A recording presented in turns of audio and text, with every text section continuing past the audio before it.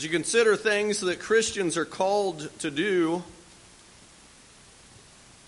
a couple of those things, including the idea that Christians must fight the good fight of faith. 1 Timothy 6:12. Christians must act like men. 1 Corinthians 16:13. Christians must speak confidently. Titus 3:8. So we're to be strong and courageous. We're all to be brave. We're all called to do something that requires us to take action. But those commands are not intended to create people who fight with others. There are ways that we fight, but we're not to fight like we think of as normal people who just go through life and always are looking for a fight. When I use the term Macho Man, what comes to your mind? I think you got two choices. If I say Macho Man, you might either think of a song or a wrestler. Keith thought of the wrestler, didn't you? Holly thought of the wrestler too, I think. For me, it was Macho Man. I want to be a macho man. It was the song. And they both kind of exude to us this image of machismo. And I think macho is just kind of short for that word machismo, coming from the Spanish, kind of a man's man. Merriam-Webster calls this, defines machismo as a strong sense of masculine pride, an exaggerated masculinity.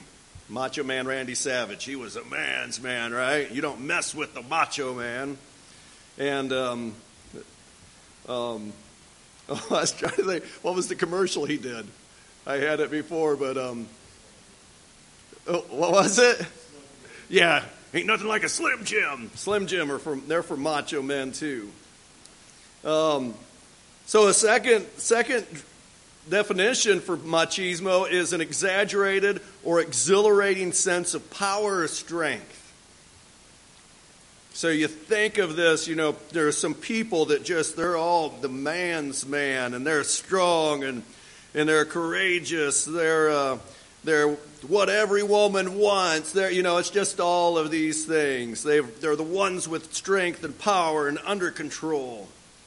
A macho man. So the lesson today is, well, we can fight, we can be strong and courageous, we can speak confidently, but we're not to be a macho man. That's not what Christians are called to. Titus 3, I want to read Titus 3, 1 and 2 again, and it'll remind you of where we've been a couple of weeks ago. Remind them to be subject to rulers, to authorities, to be obedient, to be ready for every good deed. We talked about this idea of being zealous for good deeds, be annoyingly good. Verse 2, to malign no one, to be peaceable, gentle, showing every consideration for all men. That's not a macho man who just runs roughshod over everybody, can beat anybody who steps in the ring with him. We're to malign no one, we're to be peaceable, we're to be gentle, we're to show consideration for all men. Those are the things that we fight for, that we stand strong for. And it's interesting, and now you know why I picked this title, Don't Be a Macho Man, because in verse number 2, when it says to be peaceable, that's just one word that is given there. Peaceable. And that comes from the Greek, machos.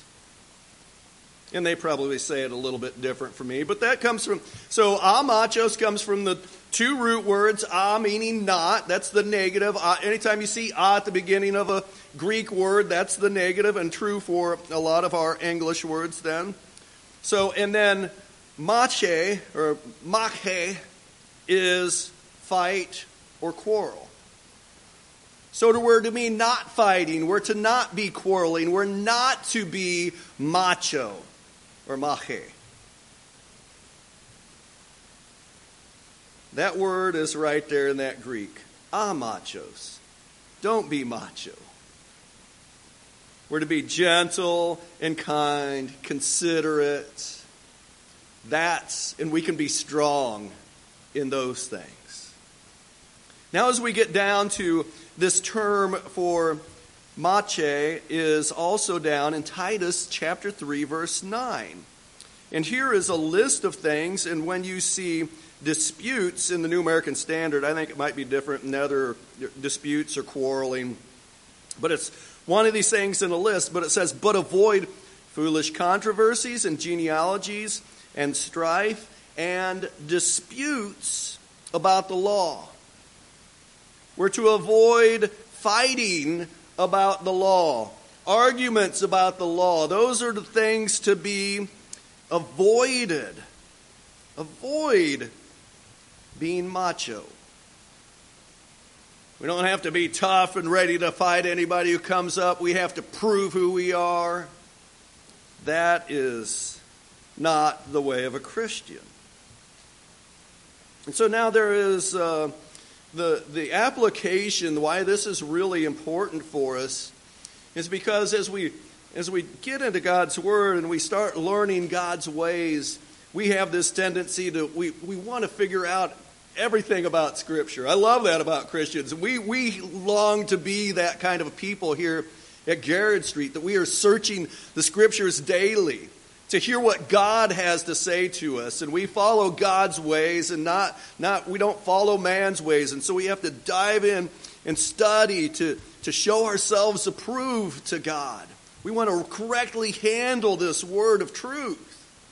That's a beautiful thing. The danger is once we start doing that and we dig in and we start having discussions about what does this mean or what does that mean, then we can tend to, well, I think it means this. No, I think it means this. And pretty soon we become macho men and we're suddenly fighting about things and arguing and have disputes over Scripture or over how to carry out Scripture or how it pertains to this or that. And we have to be very, very careful not to be like that. We need to avoid foolish controversies and genealogies and strife and disputes about the law.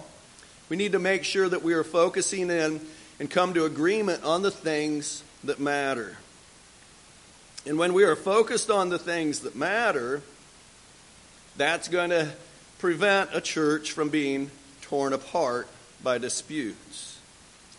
So as we move forward and seek to fulfill our mission and our vision at Garrett Street, that we want to become the salt and light of the earth here in our communities, we want to be the presence of God. We got to make sure that we aren't arguing over things that don't matter. That's what verses 8 through 11 are all about. Verses 8 through 11. Let's read this and I'll give you my little summary of it.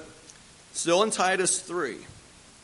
This is a trustworthy statement, and concerning these things I want you to speak confidently, so that those who have believed God will be careful to engage in good deeds. These things are good and profitable for men. But avoid foolish controversies and genealogies and strife and disputes about the law, for they are unprofitable and worthless. Reject a factious man after a first and second warning, knowing that such a man is perverted and is sinning, being self-condemned. So my summary of this is a macho man who wants to argue and fight over things is not welcome in the kingdom of God, but is to be warned and warned again, and then if he doesn't listen to be rejected. No macho men in Christ Church. We can stand strong for truth. And that's interesting as we think about how verse number 8 starts. It talks about us standing firm, being courageous to stand firm and to speak the truth with confidence. Remember, this is Paul writing to Titus. And Titus is in a situation where, as you go all the way back to chapter 1, verse number 9, it says, he's encouraging the elders, is what he's talking about here, holding fast the faithful word which is in accordance with the teaching, so that he will be able both to exhort in sound doctrine and to refute those who contradict. So there is this sense of fighting for the truth, standing firm in the faith. Fight the good fight of faith. Verse 10, still in chapter 1, there are many rebellious men, empty talkers and deceivers, especially those of the circumcision, who must be silenced, because they are upsetting whole families, teaching things they ought not to teach for the sake of sordid gain. On down to verse 16, where we did our sermon a few weeks back. They profess to know God, but by their deeds deny him, being detestable and disobedient and disqualified for any good deed. So there is this sense where we have to stand strong. Paul's telling Titus, you got to stand strong. And you got to teach the elders in the church to stand strong. But when it comes to people who just want to be a macho man and try and fight and argue and bicker about things, and some people are prone to that, you have to say no to that. Stand firm against that. Back to Titus chapter 3, verse number 8, it says, this is a trustworthy statement, and concerning these things I want you to speak confidently. So here it is. There is the kind of confidence that we should have. It's in the trustworthy statement. It's in the word that is faithful and true. We stand in this. We stand firm in God's word. And anyone who speaks with authority ought to be speaking as of the oracles of God. It's not my words. Look at it here. If I said anything that doesn't line up with this, call me out. God's word is the trustworthy statement. Concerning these things, we should speak confidently. Well, in this particular text, I think it's interesting. Verse number 8, he says this is a trustworthy statement. It sounds like this is the trustworthy statement. Well, is it what he already said, or is it what he's about to say? What's the trustworthy statement? I don't think it's saying something he said before or something after. I think we probably would all agree on that. Here's a trustworthy statement. This is a trustworthy statement. All right, what's the trustworthy statement? And he says, and concerning these things, I want you to speak confidently. Okay, so we're getting some, what's he talking about? What can we so confidently assert and teach others? And in verses, if I can just back up and just encourage you to think about what the lesson has been the last couple of weeks as we've looked at chapter 3. We went through chapter 3, verses 1 through 7. And when we talked last week, the words took us back to the grace of God has appeared, all the way back to chapter 2, verse 11. The grace of God appeared. And that was reiterated over in these other verses in verse number 4. But when the kindness of God our Savior and his love for mankind appeared. He's saying the same things over again. You start back in chapter 2, verse number 9 in particular, all the way to chapter 3, verse 7, that whole block that we've kind of read out loud here in the last couple of weeks. Here's my summary of this, and you can read it and judge for yourself whether it's worthy and accurate of being a summary. In chapter 2, verse 9 to chapter 3, verse 7, it tells us that God has been good to you by showing you grace and mercy. Therefore, you should be good to others by showing them the same. If God has shown you grace and mercy, he has shown kindness and goodness to you, then you should also go forth in your life and show grace and kindness and goodness to others. Whatever God has done for you, do for others. So, chapter 3, verses 1 and 2, this is how you're supposed to be. You're supposed to be annoyingly good and annoyingly kind and annoyingly considerate to others. Because you know what it once was to be the opposite. You, verse number 3, we were also once ourselves foolish, disobedient, deceived, enslaved to various lusts and pleasures, spending our life in malice and envy, hateful and hating one another. But when the kindness of God, our Savior, and his love for mankind appeared, he saved us. He saved you. Even when you were a jerk, he saved you. And he saved me when I was a jerk and sinful, dummy, selfish, engrossed in only me. God came and saved me. When I was a rebellious sinner, he saved me. So now there's other rebellious sinners out there. You go forth and show kindness and goodness to them. Because God wants to save them too. This is the trustworthy statement. If you put it in context of Titus and you look through Titus, for me it kind of goes all the way back to chapter 1, verse 16.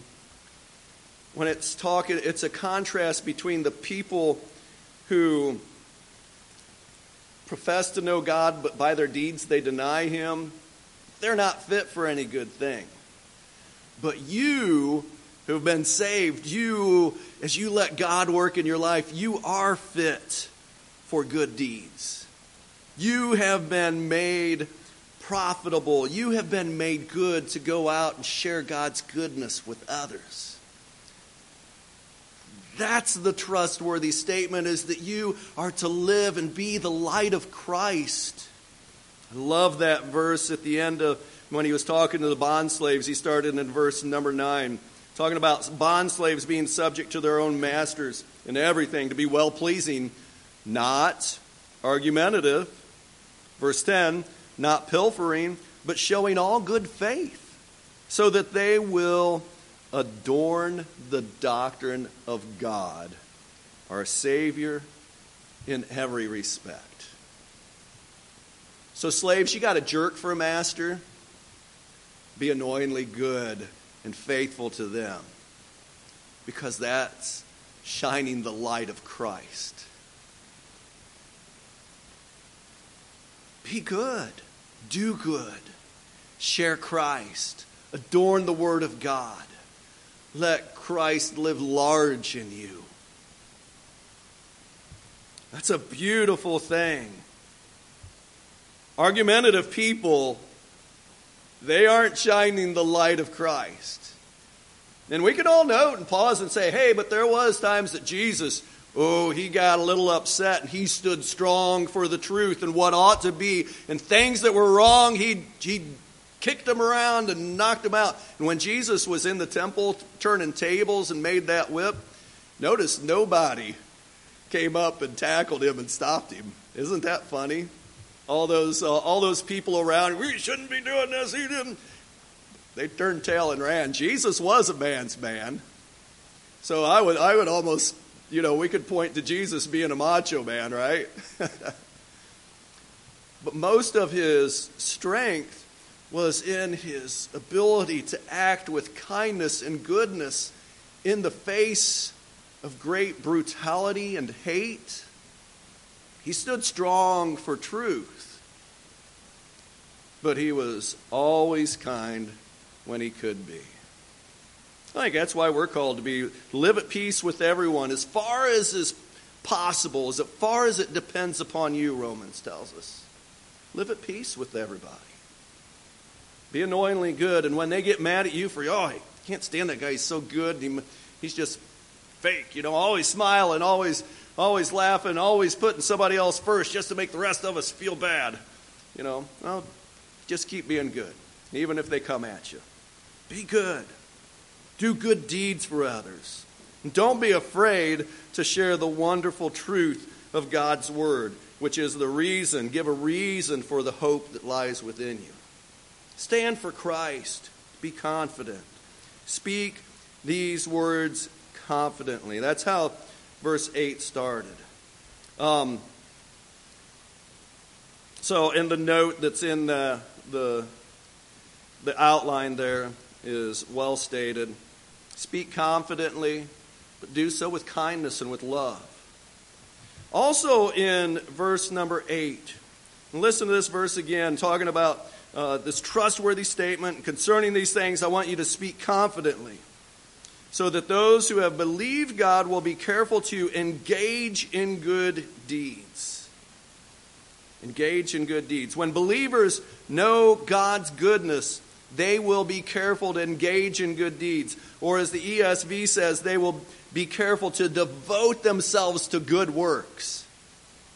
Good works. And I love the language of good works, because to me, good deeds just kind of makes it sound like holding a door open for somebody. But good works is doing everything good for the kingdom of God, putting others first always, and being willing to speak. Good works are not just doing a deed, but also speaking the truth to those who need the truth. Reaching out to others so that they can be saved and come to a knowledge of the truth. Those are all good works. So be willing to do good works. When you understand who God is and how good He is, we will also seek to have that same goodness shine through us and reach out to others. And verse 8 ends, still quoting with the ESV, because I liked how it used that word, devote themselves to good works, instead of just saying engage in good deeds. Devoted to good works. And it ends by saying these things are excellent and profitable for people. For everyone. This is good for everybody when we do this. It's profitable for the person who does it. It's profitable for the person who receives that good work. So engage in those things. That's what God made you to do. Now on to verse number 9. Let me read verse number 9. But avoid foolish controversies and genealogies and strife and disputes about the law, for they are unprofitable and worthless. So if you want to know how to be unprofitable and worthless, the Lexham English Bible I saw had this translation I really liked. It said, useless and fruitless. Useless and fruitless. You want to be useless and fruitless? Then be a macho man and start arguing about things. Find stuff to argue about with people. That's how to be useless and fruitless. God calls us to bear fruit. But if you start engaging in arguments over silly things, silly matters with people, I'm not talking about discussing the truth. But if you're just arguing and discussing things that really don't matter, that is being a macho man, and it's making you useless and unfruitful. Verse number 10, reject a factious man after a first and a second warning. So do you hear what's in there? This is very succinct, isn't it? Hey, if somebody is being divisive, if they're causing factions, they're engaging in these disputes, maybe making themselves out to be somebody and you're telling somebody else your opinion is wrong and you don't matter. If somebody's divisive, give a warning with teaching. It's an admonition. You talk to them. Hey, what you're doing, look at what's happening here. Look at Titus. We're to be engaged in good works. We're not to be engaged in quarrels and arguments. You need to stop. Oh, yeah, you're right. Okay, I'm going to stop. They do it again. Admonish again. Teach them again. Call them to repent again. You got to change your ways. You can't keep doing this. Oh, yeah, you're right. I understand. I agree. God's right. Third time it happens. This says, reject them. And this idea of rejecting a person, rejecting somebody who claims to be a Christian and is not acting like it, that's a whole sermon.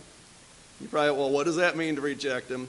Well, don't even give a greeting to such a one. You shouldn't be eating with somebody. You shouldn't be saying, hey, brother. It should be always a call to repentance. Always a call to repentance. You need to repent and come back to God. You are not acting like a believer. Verse 11. Knowing that such a person is perverted and sinning, being self-condemned. A factious, divisive, argumentative, macho man type, they're self-condemned. They have shown themselves to not be following God's word. And you should be able to say, all right, kind of breaks my heart to say this, but I'm rejecting you. No longer acknowledging you as a faithful brother in Christ, but one who needs to repent. So, we can't be macho men. We can't be argumentative and divisive. This is detrimental to God's church. The assembly means we've been called out from the world to come together, gathering around a table that we are united in Christ. We are one. We're not here to tear each other apart. The church is to be united in Christ. And divisions cause unbelievers to turn from the truth. Jesus, before he went to the cross, he prayed this wonderful prayer. And in John 17, 22 and 23 in particular, it's very pointed that he was praying for us that we would all be one, united. All believers would be one. United, and there's a reason why he wanted all believers across the world to be one. And that is so that the rest of the world would believe. So that the unbelievers would be able to look at the church and say, man, there's something about these people. They love each other. They care about each other. They're so united in Christ. I want to be a part of that. Denominations don't achieve that. They do quite the opposite. And so I call out denominations. Denominationalism is wrong. And I would say if anybody's in a denomination, I would say brother or sister in Christ, if you're in Christ, come out from division. Don't put yourself in a divisive faction. Don't divide yourself from the body of Christ. Just be a Christian. Please just be a Christian, because the rest of the world is looking at us. Don't say, well, I believe this and they believe that. I'm right and they're wrong. That's the essence of what a denomination is. I got the truth. The other people don't. It's kind of getting dummied down nowadays, praise God, isn't it? Denominations are more, they have finally come down to the point where they're saying, well, I know I'm this and they're that, but hey, we're all Christians. Okay, then get rid of your name that identifies you as being something more, something different than just a Christian. Get rid of those things. It's starting to happen. People are realizing that being in a denomination doesn't work with God's word. We can't be divisive. Denominations are all there because somebody at some point was a macho man who said, I'm right, you're wrong, we're separating, this is our name, we are not a part of you. That's terrible for the Lord's church, because unbelievers look at that and say, I don't want any part of that. If Christianity's right, how do you know what to turn to? Which one's right? They're all something different. Just forget it. It's logical to me. They look at denominations and see, it's logical. We've got to turn to the truth and just follow the truth. Denominationalism is wrong. All right, so the church is to be united in Christ, and division, and we bring it back to us here at Garrett Street. Same's going to be true for us. People walk in here and they see us arguing and fighting, they're going to walk away. If they see us discussing Scripture and having differences of opinion and doing it kindly and discussing it and say, hey, we want to work and get to the truth, I'd venture to say they'd be drawn to that, because if they see we love each other, it's a beautiful thing. So let's get along. And the church should be united and being zealous for good deeds. Titus 2:14 was that reference at the very end. Zealous for good deeds. I love that. Not zealous for foolish controversies and disputes. Don't be drawn to that. Be drawn. Let your life be identified. I'm in Christ. I'm going to do good works for others. I want them to see Jesus in me. I want them to hear my words speaking the truth about Jesus. Let us be strong, confident, and courageous and united as we do good and share the truth with others. That's the beautiful thing about being a part of the body of Christ. We're not macho men who fight with each other, but we confidently speak the things that have been shared with us. And we do good deeds for others and share with them the truth. If anybody is not a part of that body of Christ and you want to today to join that body, waters are prepared. We're ready for anybody to be immersed into Christ Jesus. You'll receive the forgiveness of sins, be added to this wonderful body. Not to a denomination, but to the body of Christ. If anybody needs to respond to that invitation, the call to give your life to Christ, you're welcome to come today as we stand together and sing.